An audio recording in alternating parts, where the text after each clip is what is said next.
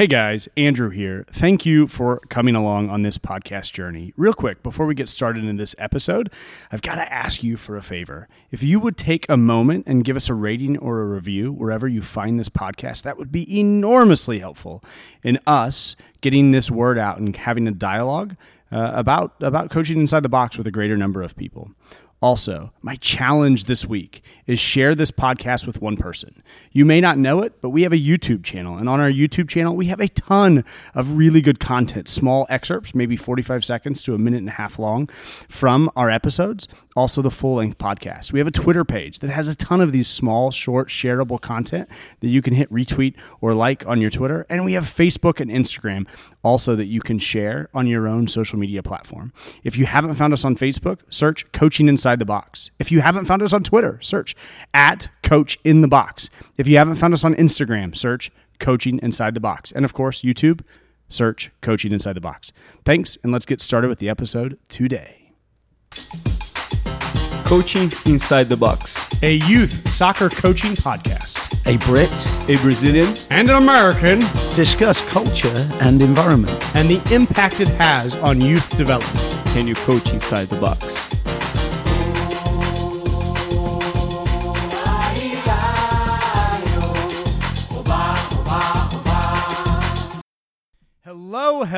Hello. Welcome back to Coaching Inside the Box, Episode 8.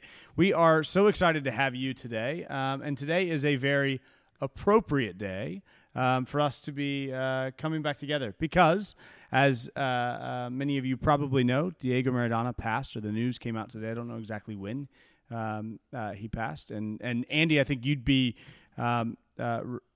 excited to offer some words related to Diego. Maradona was inspiration for me through you. You as a coach talked about him all the time, and my favorite skill has always been the Maradona turn. Would that be a fair introduction to Maradona? Yeah, I don't think your introduction in any way, shape, form, or fashion does it justice, to be honest. You know, that's a very intense criticism of your ability to lead this meeting in the right direction. But mediocrity is what I've become used to. Yeah, for most of my life, I think mediocrity has been how I fit in. Yeah. You always told me just to try to fit in, Andrew. Quit taking risks. Don't go for it. You're probably going to mess it up. So try not to. Well, you were the one player on my roster that I couldn't afford to let take risks. Fair. You know, everybody else was a good player, and there's some just every once in a while you get a kid that can't walk and chew gum. Fair. I do remember at 13 when you took us to Britain playing in Scotland and you screamed at me across the field, Andrew, you've gotten the ball 6 times in the first 6 minutes and you've lost it every time. Can you please take somebody on and beat them? I've got a very vivid memory. You had the ball 6 times and you lost it 10 times. I don't know how you did it. I can see that happening.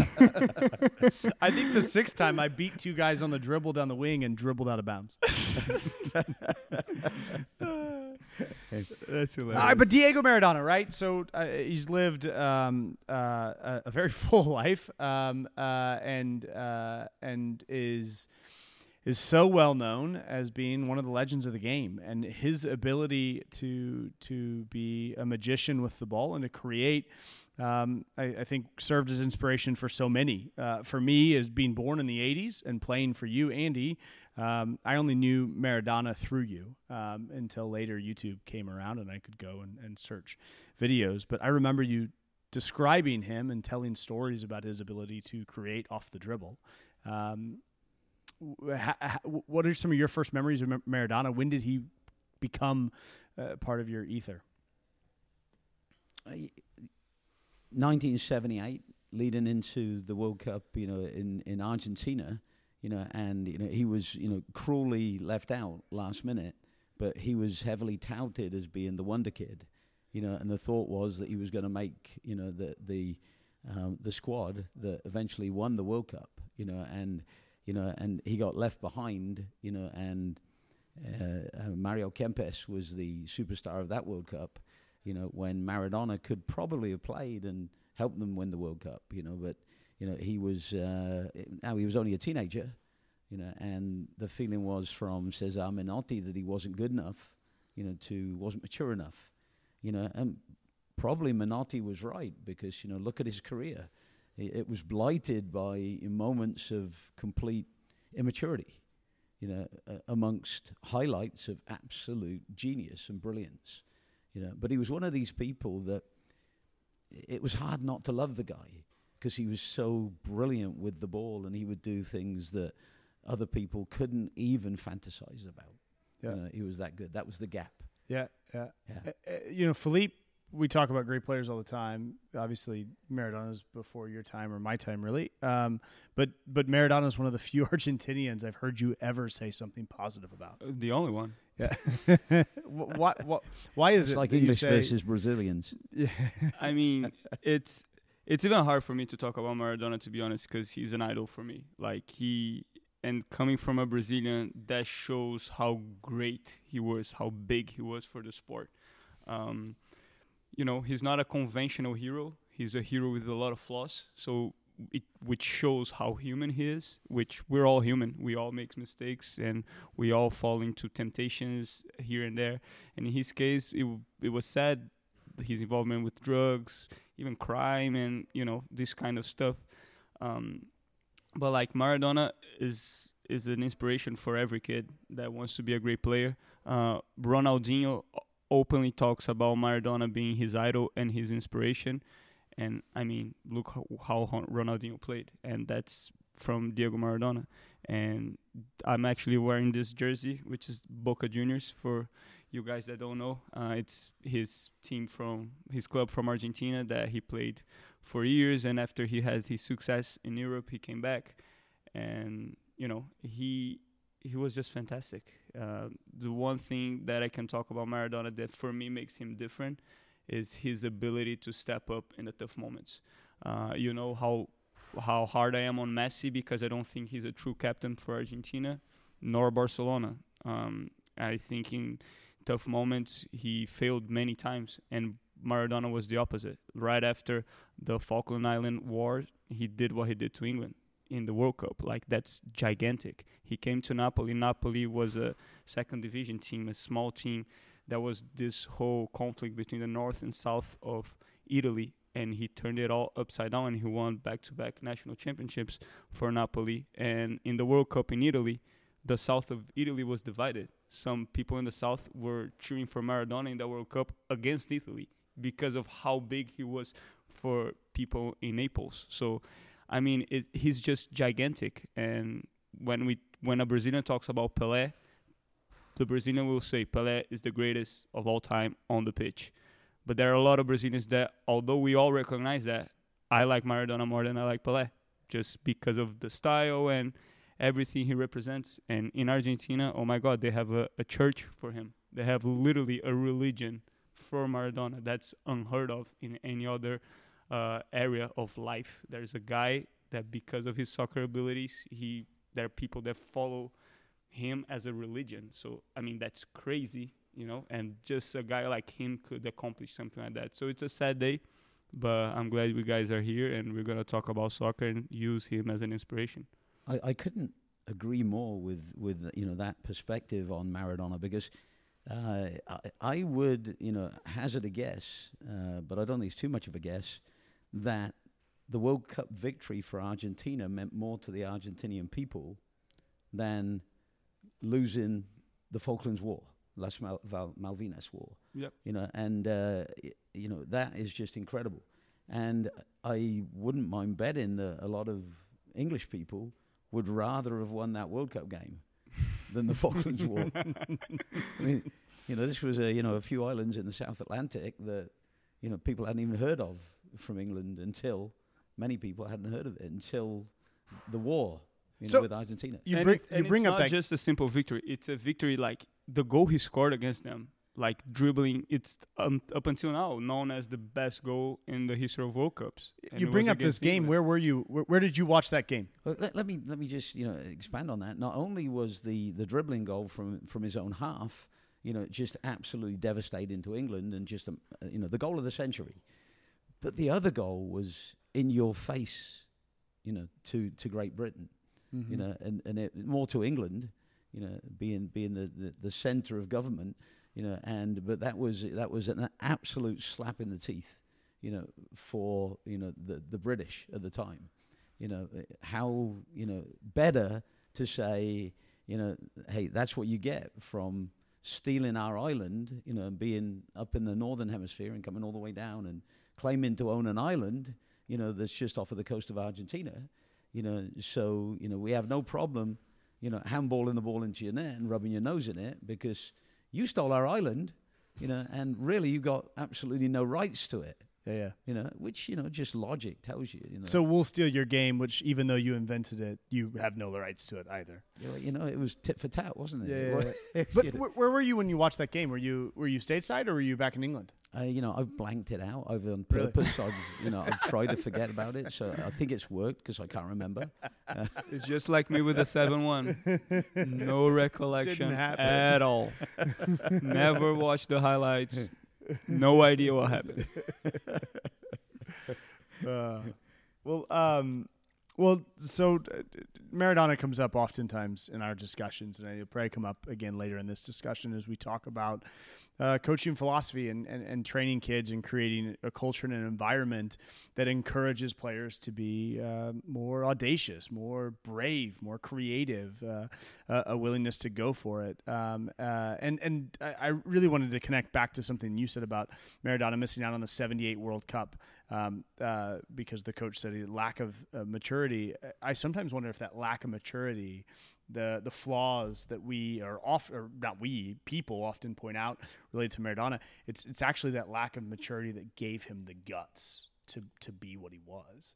And I think that's notable, and I think that those flaws in personality and in character is inherent in the type of player he could have become. Exactly, 100% agree with that. Well, he was a genius at soccer, but he certainly was not a genius at life. Sure. And so we've seen him be self-destructive in so many ways, but the kid had hardly any education. Sure. So his ability to rationalize was very poor because he was the opposite of an intellectual. Mm-hmm. That just wasn't part of his upbringing.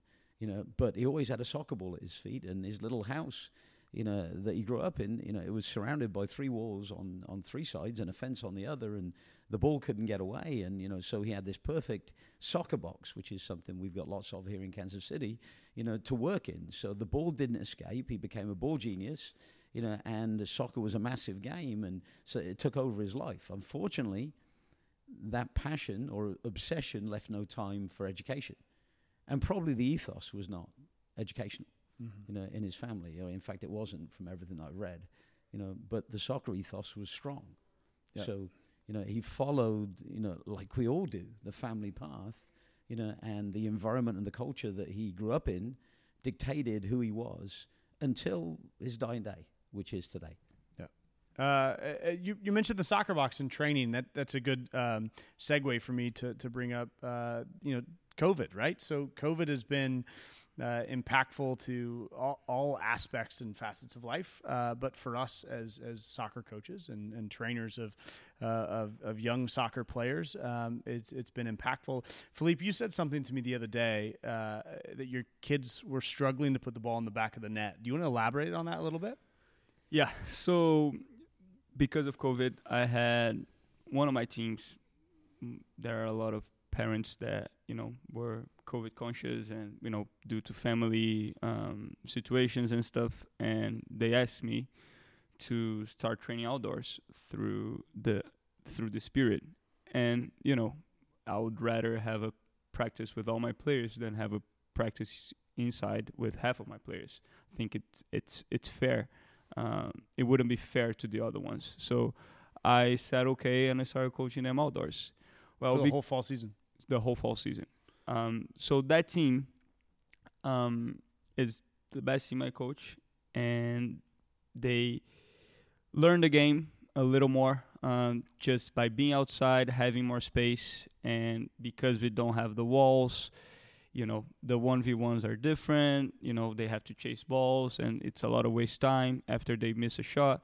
So we didn't get as many repetitions in shooting as we did here with we usually do here. We didn't have the box soccer courts to work on shooting, and just the 1v1s, the games, the 4v4, the scrimmages. It's just there's not enough repetition. So on the 2v2 side, combining and making runs, overlaps, and skill taking people on, all was great. Attacking third to put the ball in the back of the net, I was like, what is happening? So it took what, 10, 12 games for you to notice? I mean, I started noticing, honestly, Andrew, from day one. And it was just like, it was more noticeable from time to time to time. You could see, like, because back before, they weren't as organized and as smart in a sense, but, like, they just could score from anywhere.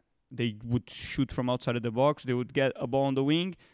Skill, I usually play inverted, so right foot is on the left foot is on the right. Skill, cut in, boom, outside of the box, go. Go, go, go, go. Breakaway, 1v1 with the keeper, go. Cross in the box from a corner, first time finish, go. That's how my team was. Mm-hmm. We would win games 8-6. So COVID killed your team's ability to put the ball in the back of the net. Exactly. We would win 1-0, 2-1, or even tie, lose. Games that we were like, we have 85% of possession, we can't score. And then we end up giving up something in the counter. So just, we always talk about how the indoor facilities, maximize the repetition and make them better in that technical side, which is the most important thing, especially in the early years of their careers. And just seeing how that literally can be translated just for a short period of a few months, not having that, for me was like, well, I already knew that, but like it's just, I mean, it's so obvious, it's so clear, like it's way more than I ever expected, you know what I mean? I had a similar situation on my team, but I've got the older boys, and my older boys, some of the families were totally okay with their kids coming to practice indoors here, and even though we socially distanced but we would use the facilities very intelligently, so we weren't in each other's faces. So the older boys that did come to practice got lots of repetition. But there was a number of them, 4 or 5, that the families weren't comfortable letting them come to practice. And I totally respect that. Sure. So nobody twisted their arm and tried to force them into practice. So we just live with it. So when we get back to playing games again, the ones that had been coming to practice on a regular basis were head and shoulders above the ones that weren't coming. And I've lost a couple of players that weren't coming. Mm-hmm. And I think that's a factor in that they felt that at a crucial age when they were going to showcase for college, they had just lost what made them special over that 4, 5, 6 month period. Yeah. So it's interesting because there was all a period where we trained teams almost all the time outside, and then Andy made the switch first into the training in our facilities that are all really tight with walls and repetitions abounding. I think we've done episodes on it, and we all kind of followed. And immediately I noticed, and you noticed, all of us have noticed, an improvement for our players and the ability to put the ball in the back of the net. But then this becomes the new normal, and we forget until we're forced because of COVID, and some of our players don't have access to it. We forget how great it is, but it's kind of nice to be, smacked in the face like a cold kipper or whatever it is that you say all the time. That what we do is really great for helping kids put the ball in the back of the net, which is the name of the game. So you butchered it. It's a slap in the face with a cold kipper. What is a kipper again? Is that a fish? It's a fish that. I knew you English were weird, but I didn't realize you went around smacking each other in the face with cold, dead fish. You didn't? No, I had all the time in England. Yeah. You actually carry one in your pocket just in case you need to slap somebody with it who's being really stupid like you are right now. Interesting. But I forgot my kipper, unfortunately.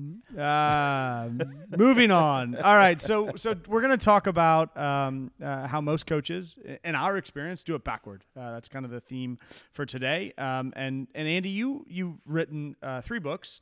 But the first book, Training Soccer Legends, we've talked about quite a bit. And chapter 16, you title, Most Coaches Destroy Creativity and Flair. Why is it that you say that? Why do you feel as though most coaches destroy creativity and flair?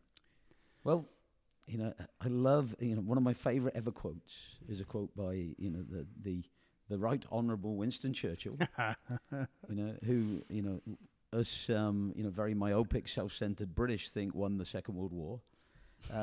Winston, who was also a prolific writer. In fact, I think he was, if not the most, but one of the most prolific writers in British history. He also was a very prolific painter. And so this is a quote that comes from, I guess, the painting side of his character. And he said this: "I cannot pretend to feel impartial about colors. I rejoice with the brilliant ones and am genuinely sorry for the poor browns." Well, doesn't that apply to, the sport we love? Yeah, I mean, the journeyman that labors in the lower divisions, to win a ball and then give it to somebody that can do something with it. He's the poor brown. Mm-hmm. I mean, it's really very, very sad. I wrote this: is most players are a shade of brown because most coaches train them not to be neon. So coaches may as well hand out a camouflage straitjacket to their players and say, you're going to do things that are, purely not to get noticed, but, you're just going to fit into the machine and you're just going to be that cog, that nobody really recognizes as having any importance, and I used to say this when I was coaching you because my upbringing in England, it got into my head so badly that even when I was coaching you, I remember saying, high, wide, and long. Mm-hmm. All the time. Under pressure at the back, clear it. High, wide, and long. Well, what are some of the when other in things? doubt, kick it out. When in doubt, kick it out. What are some of the other things that, the cliches that bad coaches say? Don't try anything risky. Play the way you're facing. Clear it. Clear it. Clear it, you idiot. I mean, there's this panic that seeps into a coach's mentality when the ball gets closer to your goal. The one that drives me the most crazy is the play the way you face it, right? Play the way you face, play the way you face. And I remember hearing that in college and at first saying, okay, I can try this. And then it didn't take me but half of a session to get into it and realize, wait, that's really easy to defend. The defender knows exactly where I'm playing it because they just look at my body and there's zero deception to it. Yeah. Imagine Cesar Menotti saying to young Diego, play the way you're facing, Diego. Really? He'd get the middle finger pretty quick, wouldn't he?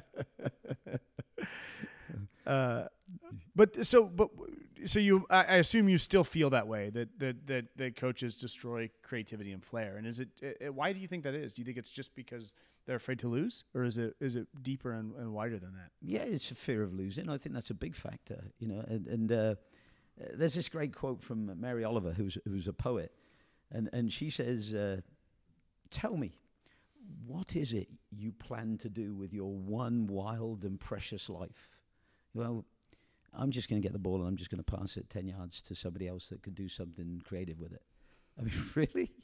Is that what we want to train our kids to do? Yeah. With this wild and precious life that we only get one shot at?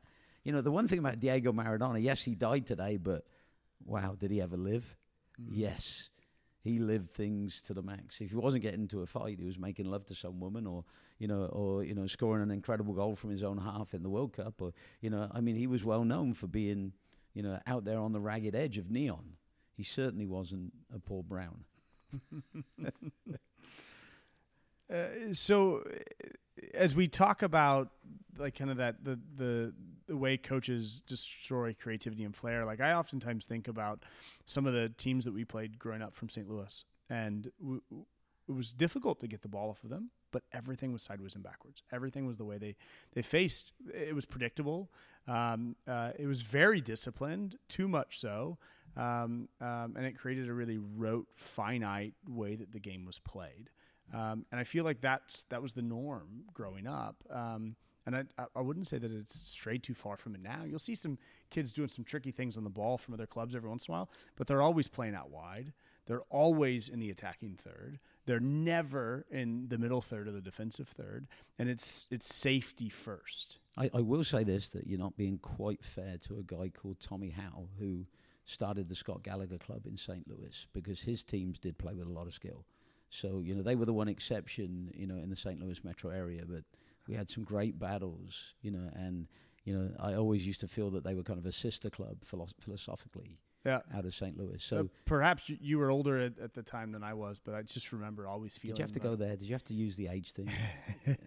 I'm already sensitive enough about it. Well, I'm old enough that the youth soccer club I most remember playing in St. Louis was named Bush after beer, and that wouldn't be appropriate anymore. But man, it was just sideways and backwards, and they had some athletes up front, and it wasn't a creative, go for it, risk-oriented style. Bush wasn't creative. Yeah, It was definitely recruit the fastest, strongest, biggest athletes and play to win. Yeah. So they would never recruit Maradona, who was 5'2", maybe, super tiny and stuff. 5'5". Yeah, I mean. Yeah, he's only a little guy. Yeah. He was probably about 5'5" wide as well, though. I mean, the guy was. I mean, he's built like a tank. Oh, he was a pit prop. Yeah. No question. Absolutely. Felipe, growing up, obviously Brazil has been, and we talked about it before. They're creative through and through, right? With very Hold on, few. I'm going to interrupt you. Yeah. The creative through and through. Felipe, read this. This is where it says Pelé. It's a great segue into this. Where it says Pelé. It's a quote from Pelé. Football is like a religion to me. I worship the ball and I treat it like a god. Too many players think of a football as something to kick. They should be taught to caress it and treat it like a precious gem. Didn't that sound better in a Brazilian accent than a working class English accent? Is that what it's like? Yeah, I mean, again, I've talked about this a lot here. But a Brazilian kid usually don't get coached until a certain age, when they reach like an academy age, and that 12, 13 years old period.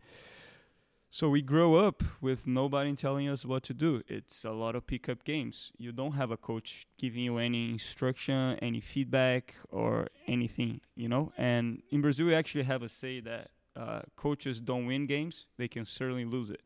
And I think that we can translate that also to the development part. Wait, say that again. The saying in Brazil is coaches don't win games, but they can certainly lose it? Yeah. Yeah, we definitely don't have that saying in the United States. Yeah, so we're overcoached. It's this X's and O attitude. There's a lot of things you don't have in the United States that us English and Brazilians do have. Like a few World Cups. We've got 4.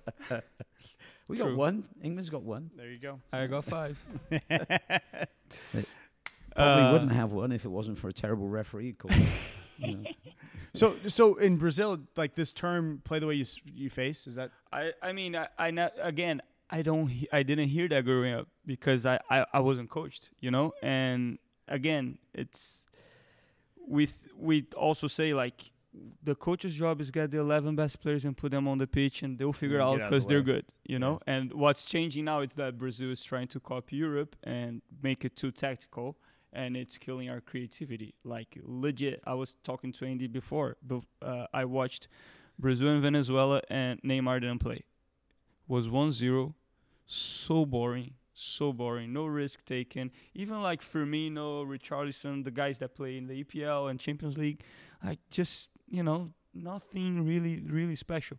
When Neymar gets there, he might play a terrible game, but he's always on the ball. He's always trying something, and we don't have that anymore, and hey, at least you had it at one time. Imagine being English.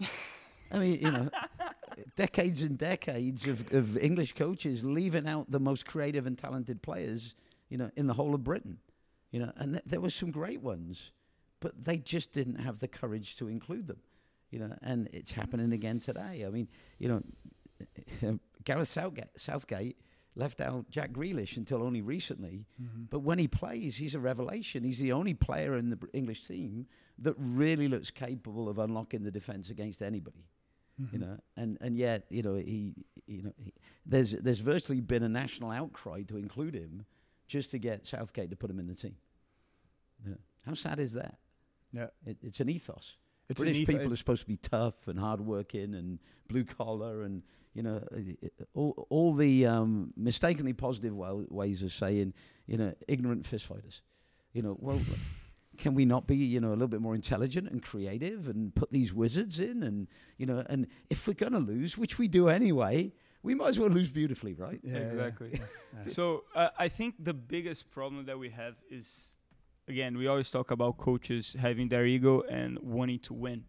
And I think it's not just that. It's like, if you think about like a professional coach, Guardiola at Man City, I mean, he has the budget, he has the scouting reports and everything. He watches soccer. He'll say, I want that player because that player is phenomenal. He will fit in. He doesn't have to develop that player. Youth coaches, they kind of think the same way. Like, they don't want to spend the time developing that player. But if they find that player at tryouts that is coming to their team, oh, yeah, come, you know, I'll give you a scholarship, whatever, you know, you'll be on my team. And tell the other kids, like, play him the ball, play him the ball, play him the ball, play him the ball, because they want to win. But they're not taking the time to develop that player. And sometimes they will kill that player because, you know, even in games, they'll pass him the ball and letting him do anything. But the whole practice situation will be two-touch, play the way you face, blah, blah, blah, blah, blah, blah, blah, blah, blah. And then they expect a lot from that player, you know? So why not take the time and let's develop that player. Let's create that player. There are some kids that are like that naturally, or because they have a dad or a mom that works with them, you know, and they do a lot of extra work at home in their skills and in their mentality as well.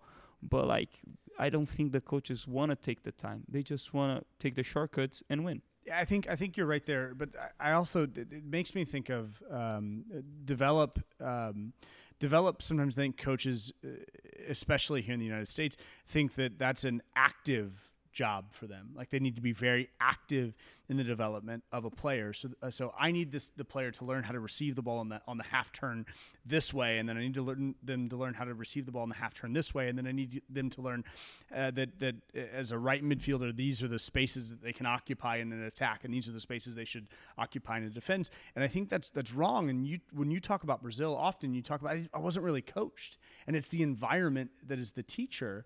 And I don't know if you've had this feeling before, but it's been a revelation for me lately, because I've had several new coaches coming to my training sessions to see what my sessions are like, probably 5 or 6. And we get into the session, and I'm doing my typical session, and I can feel this like gut instinct in me to like go over and explain why it's really chaotic. And go over, like, not in a way that, like, isn't this beautiful, but just give it time, and, like, the kids eventually figure out this one-touch, two-touch, fake a move within two system when we play 1v1s or 2v2s or whatever it might be. And I have to remind myself that it's not supposed to be super organized and professional looking. It's supposed to be intuitively chaotic. And one where kids struggle a lot, and one where there is constant failure.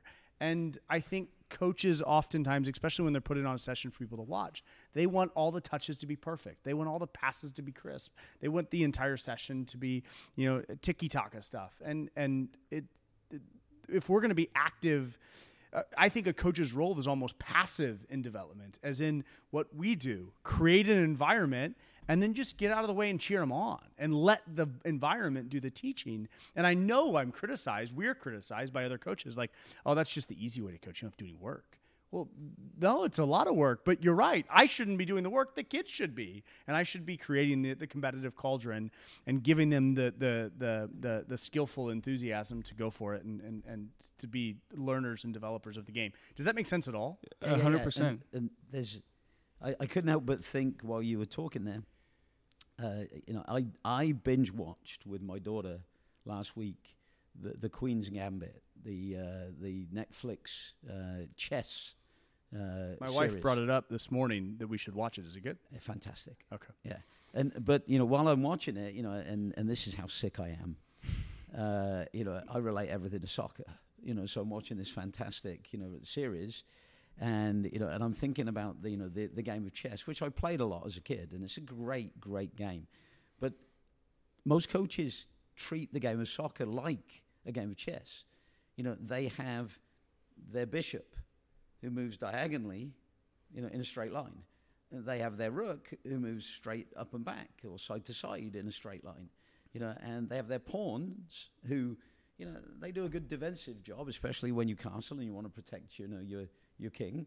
You know, but, you know, the pawns are very limited, maximum, you know, 2 squares at once in a straight line and only go diagonally to take. And so, you know, and I'm looking at this board, and yes, it's a big tactical picture. Well, coaches look at the game of soccer as a tactical picture. And here's the difference.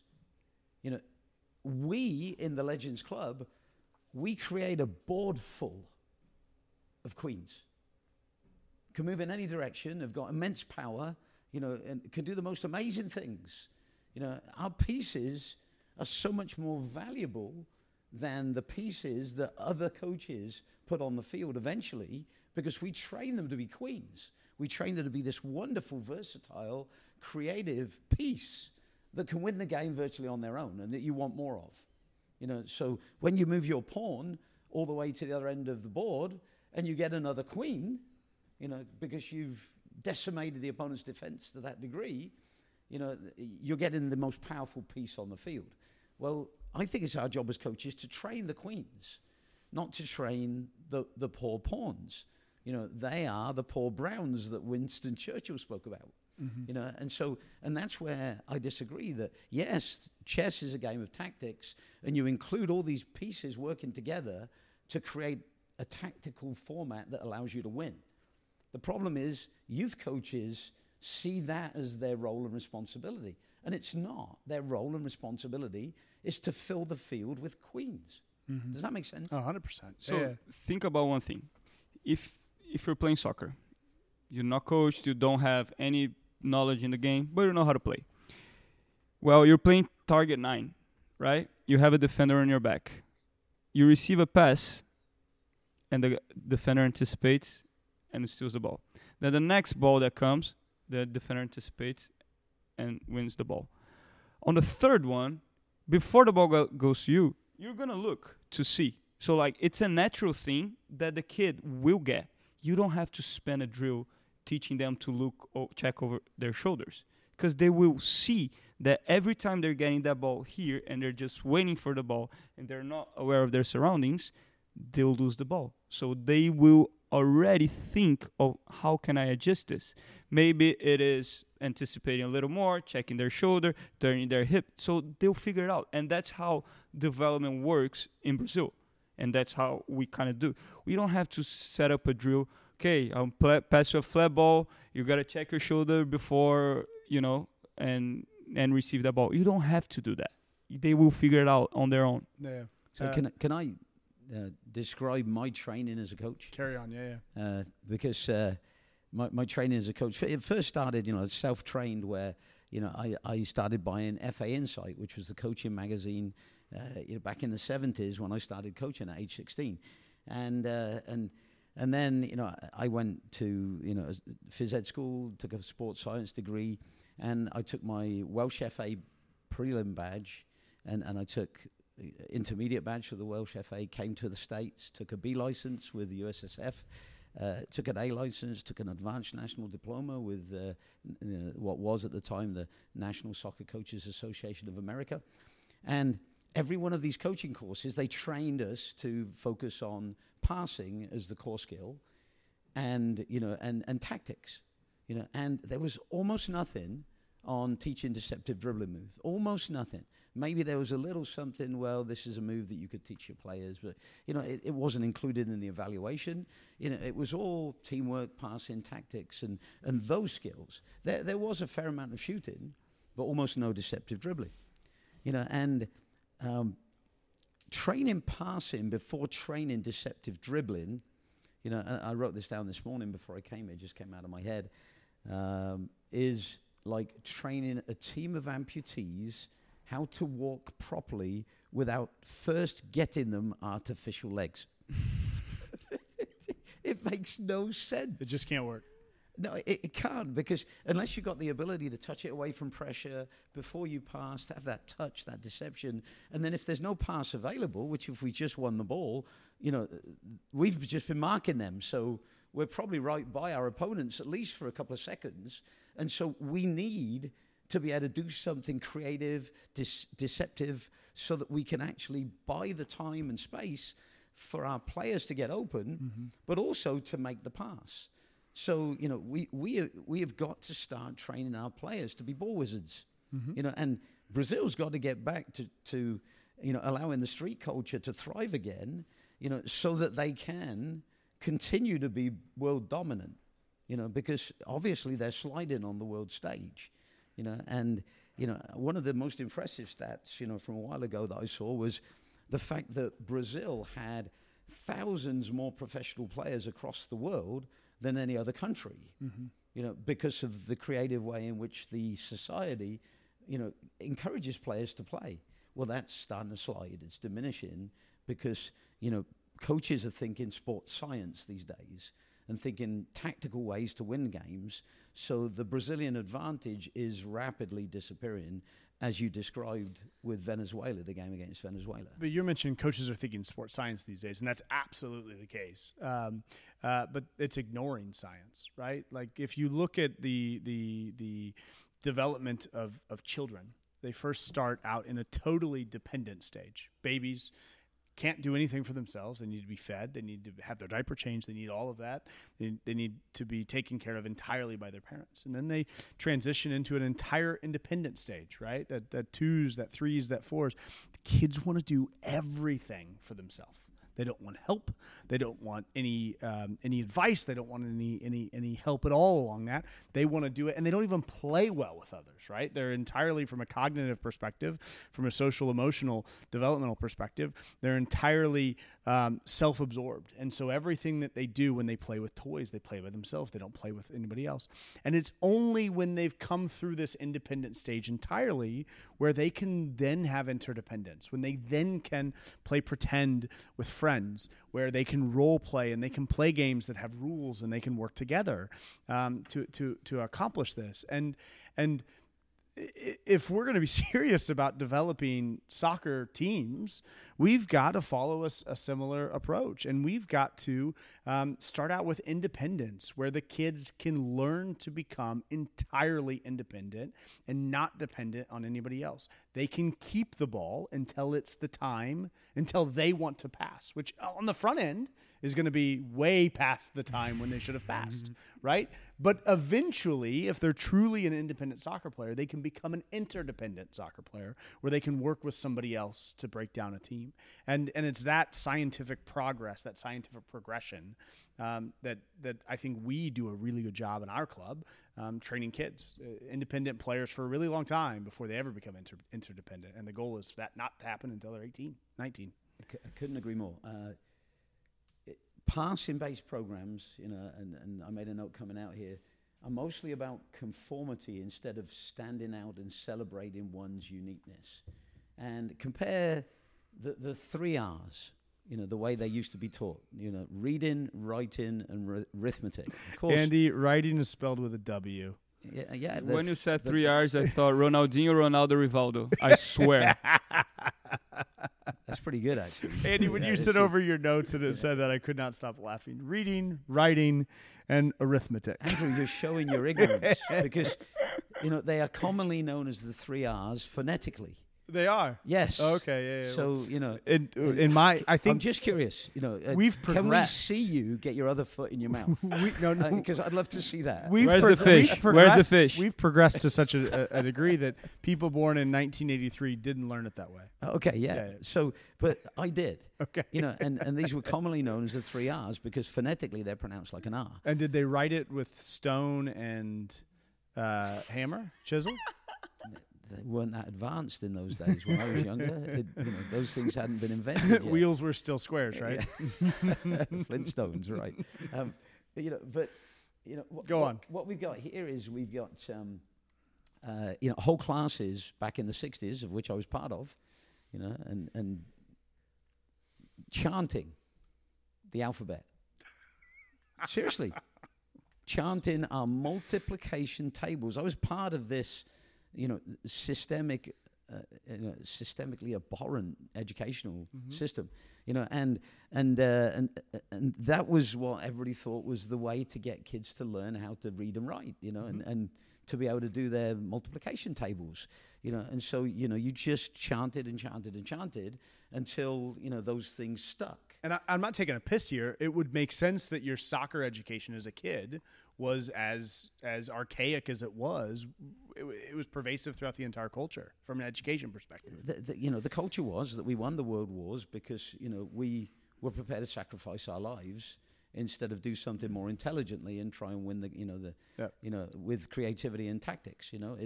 That's a very British mentality, unfortunately. Sure. We're not the most creative people as a nation. Don't get me wrong, we've had some incredibly creative people come out of our country, but they tended to be brought up in different ways. Like Winston Churchill was brought up as a kid, in Blenheim Palace, Oxfordshire, painting, writing, and he was encouraged to really be an intellectual by his parents and by the aristocratic system, where you had to be bred to follow on in supporting the empire, and you had to be a leader. But soldiers were just cannon fodder, and that's, we treat our kids like they're cannon fodder in the game of soccer. We're there to win. We're not there to create a better world. We're not there to create a better game. We're not there to entertain. We are just there to win in most of our youth premier, soccer philosophies, sure, and approaches to the game. And it's really sad. And in education, Montessori education is the way to go, where they create experimental rooms and the kids can avail themselves of whatever it is that they're really interested in. And then the teacher comes around and says, have you thought about this way or this way? And, so think about, doing this with this, and the teachers get this experience in teaching Montessori education where they really, really enhance the creativity of the individual and that ability to get a head start in life. Increases curiosity, right? And the kids' mode of education is much more intrinsically motivated. It's not extrinsically motivated. Right. Yep. And in the States here, I noticed this when we came over. I thought we had an interesting coaching environment, but coaching wasn't that big in England, when I was growing up. And I come to America, and it's so coach-centric. A coach is a mini-god compared to the way I was brought up in England, and so what the coaches say goes in America like nowhere else. Coaches are worshipped. In a way that college coaches are paid millions over here. Yep. College coaches volunteer in Britain. We don't have college sports in Brazil. But pretty much. But you've really, I think, made your point, because then coaches, because even at the youth level, parents look up to the coach so much and tell the kids not to question the coach, and whatever coach says you do. And a great trait of being a good member of the team, if the coach says to do X, you do X, and that includes sitting the bench or whatever it takes. And so coaches develop these complexes where I can do no wrong. My job is almost godlike in terms of to tell you what to do and how to do it so that the team can be successful. And don't question me because I'm the coach. And that is entirely antithetical to true education and developmental theories. And this, I wrote this earlier on today before I came out here. In far too many instances, coaches have become a Branch Davidian-like cult, where wacko tactical schemes are taught instead of training creative individual inspiration and execution. We got a real problem. Yep. And there are whole companies making a fortune out of diagrams, that they sell a membership to on the internet of X's and O's, which are supposed to represent players moving in the perfect patterns. And coaches take those to practice and teach players how to move in those patterns. Here's the problem: the players are crap with the ball. So when they move in those patterns, they can't do a bloody thing with the most important thing, which is the round thing. I won't name any names, but there's a local upstart academy that's just appeared here in Kansas City, and I'm Facebook friends with a family who has a young daughter who used to play for the Legends Club and now plays in this academy, and they shared a video of a recent indoor game where the pattern played out perfectly. The ball went to the keeper. It was like 77. Played out wide to the right-sided defender, who played it into the middle, who played it out wide to the right-sided midfielder, who played it into the middle, who switched it to the left-sided player, who then crossed it in, and the number 9 put it in the back of the net. And they shared the video, just so happy to see that this pattern played out. It was the most unathletic, poor technique passing pattern that I'd ever seen. The kid's touch on the ball was terrible. Under any type of increased pressure, it would have failed. But they were so proud that the pattern had manifested itself in a game, and they'd come off with a goal. And the coach, you could see, was patting himself on the back. And the focus becomes entirely on, hey, my X's and O's in practice worked in the game. Great job, guys. Way to be soldiers, foot soldiers in my scheme. And it failed the eye test in terms of what does it do for kids long term in terms of being successful, independent and eventually interdependent soccer players, if that makes sense. And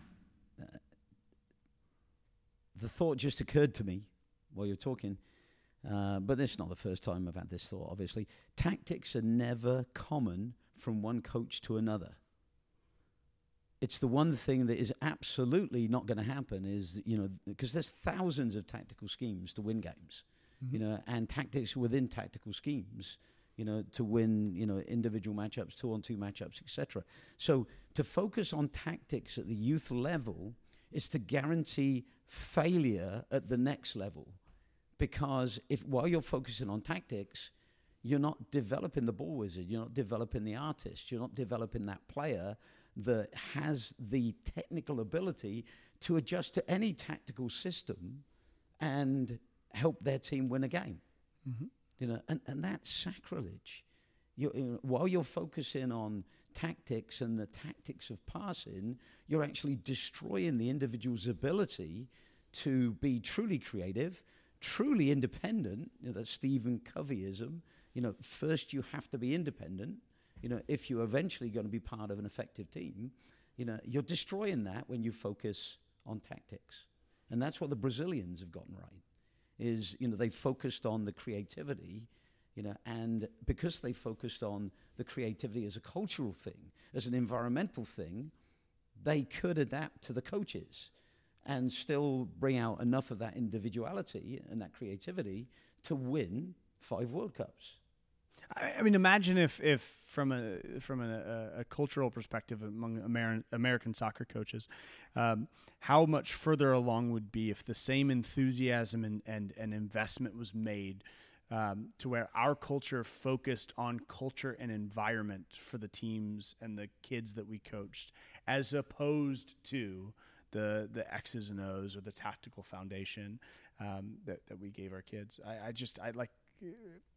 If we focused on culture and environment, and even if it's not even the exact same way we would establish a culture and environment, but if our focus was entirely on that and not in an X and O's perspective where we would be, I think it's so much further. That's what has given Brazil its ability for so long, and many other cultures too, but Brazil being the leading light in that direction. Andy, in I think it was chapter 18 of your book, you laid something out that was I thought was one of your better writing pieces of writing, small excerpt. So it's about average.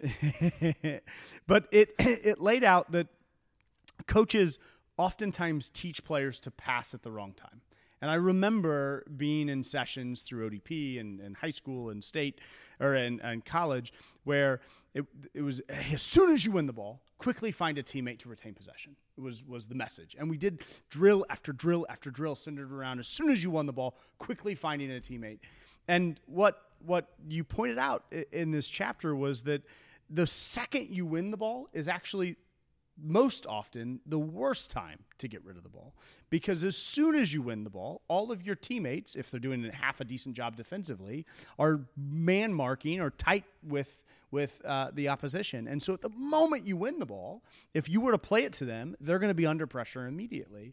And so coaches need to do a good job of teaching players to be independent so that the second they win the ball, they can be creative and deceptive enough to hold on to it for as long as it takes for their teammates to open up. And that could be a couple seconds, or it could be many seconds before they're able to create space in such a way that it'd be good for you to retain possession. And it took me back to some of those college days, because naturally playing at university, I held onto the ball than most of my teammates. And if any of my college teammates are listening to that, they would chuckle, because I always held on the ball a little bit longer than they did.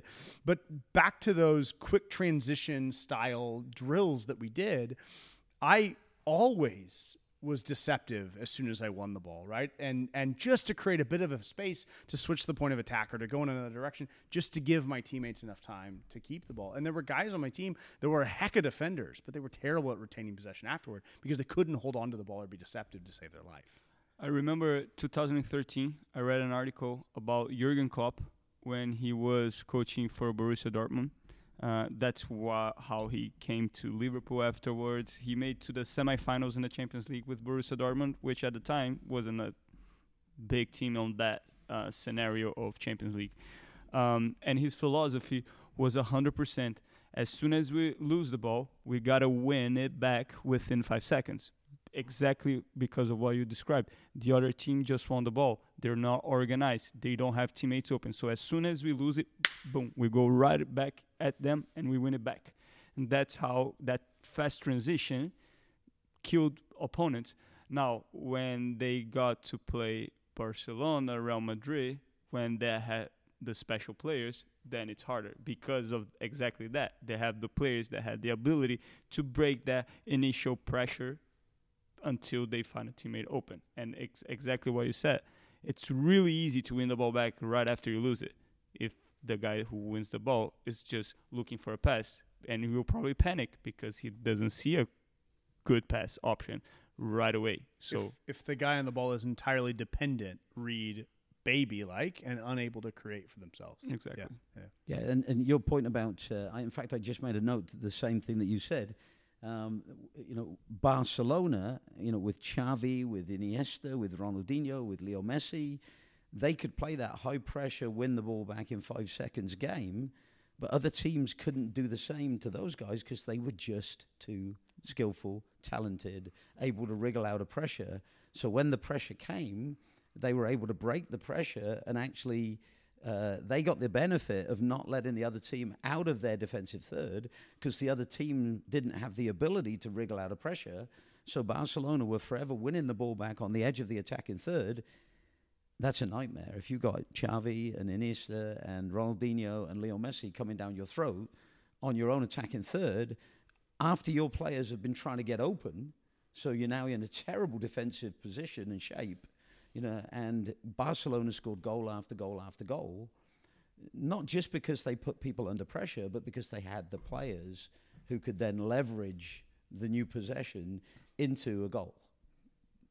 Make sense? I'm glad you brought up Barcelona because people talk about that era of Barcelona with Xavi, Iniesta, Busquets, all of them, and the tiki-taka style. And they would share, sped up versions of them playing 1- and 2-touch passing for 30 passes. And so that's what we need to do is 1- and 2-touch passing. Those guys were magicians with the ball at their feet. And when they got in a tight space, they were good enough and deceptive enough on the dribble to determine, do I want to pass it here or do I want to dribble? Or even just for a half a second to create a bit of space before I found that pass. They were truly independent and interdependent. I remember when during COVID, I was looking highlights and I sent both of you a highlight from Sergio Busquets saying, "Hey guys, look at this." Yeah, I do remember that. Because everybody has a perception. Oh, Busquets plays not even 2-touch, 1-touch, half-touch. Yeah. He just gets rid of the ball so fast.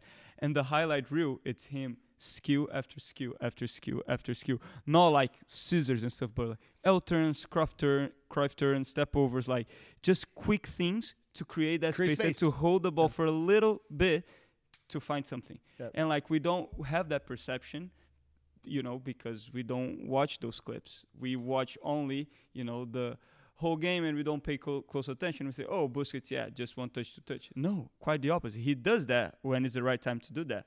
But when he's under pressure, he has that ability, and that's what makes him a great player. He's truly an independent player that can work with teammates to break them down. Find that clip and share it on our socials, because that was a memorable moment for me when you sent that through, because I just always made the assumption that Busquets was a get it and give it guy, and he's obviously not. Well, we as humans, we make the mistake of focusing on what happens most, instead of focusing on the highlight, the thing that actually breaks the line, the things that creates the goal-scoring opportunity. Yeah. And it's very, very rare that a team wins a World Cup just by passing. Going sideways and backwards. Yeah, it's happened on occasion with West Germany because they're so disciplined. Yeah. That they would win a World Cup, by just passing the ball around and sending a crossover and attacking it and banging it into the back of the net. But most of the World Cups have been won by highlight plays where somebody is deceptive dribbling, beating a player, and breaking a line, but we don't recognize that because we are so in the mode of seeing what happens most that we don't reckon what actually breaks a line and wins a game. And the Barcelona team is a great example because, Busquets, Xavi, Iniesta, Ronaldinho, Leo Messi, they could all break a line and win a game. So they had so many weapons. And this is like Venezuela, Brazil. Without Neymar in the team, Brazil was without any weapons that could break the line. But you go back to the 1970 World Cup, and they had Carlos Alberto, they had Pelé, they had Rivellino, they had Jairzinho, they had all these great players, Tostão, and these players could break the line left, right, and center. Sooner or later, they were going to break the line and score 1, 2, 3, 4 goals in a game. And a lot of games weren't even close because they had so much individual brilliance within this team framework. And the greatest team never to win a World Cup, in 1982. With Socrates, with Zico, and all the other brilliant players on that team.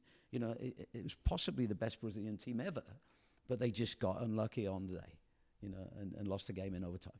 And so that's what we have to recognize, is that our job as educators is not to train the cold sack carrier.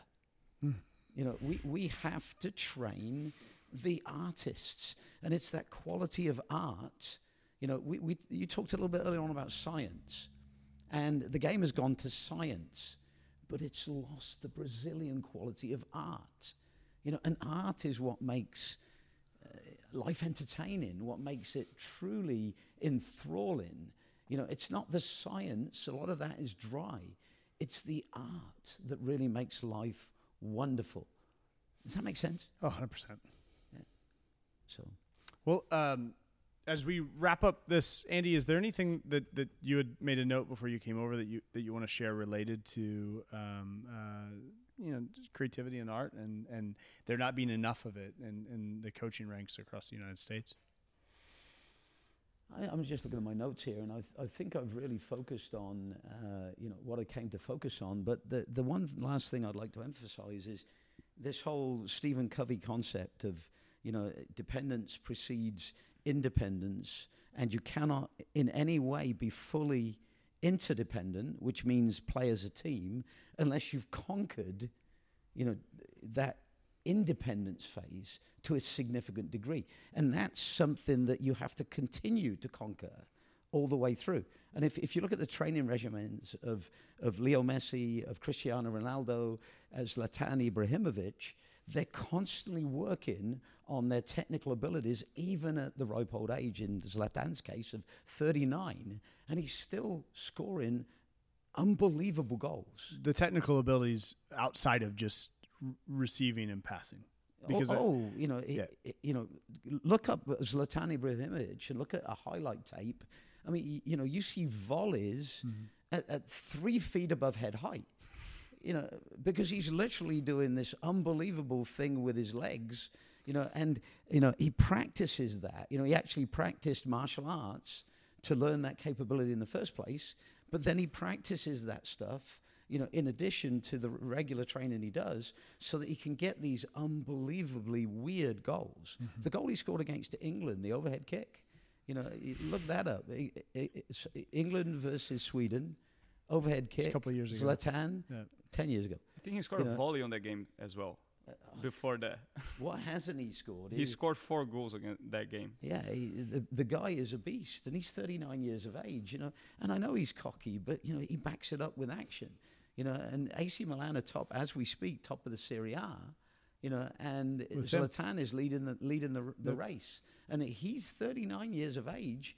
And had a couple of weeks out with COVID. It's amazing to see what an ex-MLS player can do. It's a great way to end the episode. That having been said, the USA has got some nice young players now with, I like the creativity I'm seeing from Gio Reyna, and obviously Serginho Dest. Yeah, and Dest, and yep. There's some nice young players coming through, despite the fact that we're not training players as creatively as we should. My golly gosh, if every coach nationwide abandoned their scientific passing approach to train the way that we train players, we would have an abundance of riches, that would make us, with our population and the way that soccer has grown, would make us the #1 country in the world for soccer. Not sure about that. We would take over Brazilians' crown because they're going backwards, and we could go forwards, and we could make this happen. And I've been beating this drum with England, and England still doesn't get it, and that's coming from somebody that has visited upwards of 50, 60 academies in Britain and studied their training methods. So it's amazing what we're missing. In the way that we're conditioned. We are all conditioned by our culture and environment to be a certain way. Religion is the best example. You don't find many Christians from Mecca, but you don't find many Muslims from, rural, Arkansas, small town America. Yeah. We're conditioned by our environment to believe in different gods. So why wouldn't we be conditioned to believe in different ways of training soccer players? It doesn't make any sense. Well, we mentioned Andy's first book, Training Soccer Legends. If you're listening and you don't have a copy, send us a note on social media or an email, and we'll get it to you. We'd love to share it. And with that said, thanks for listening. Hopefully we'll get back to some type of regular recording, not every 6 months like it's been the last 6 months. So that would be nice, wouldn't it? Take care, guys. See ya. See ya. Bye-bye.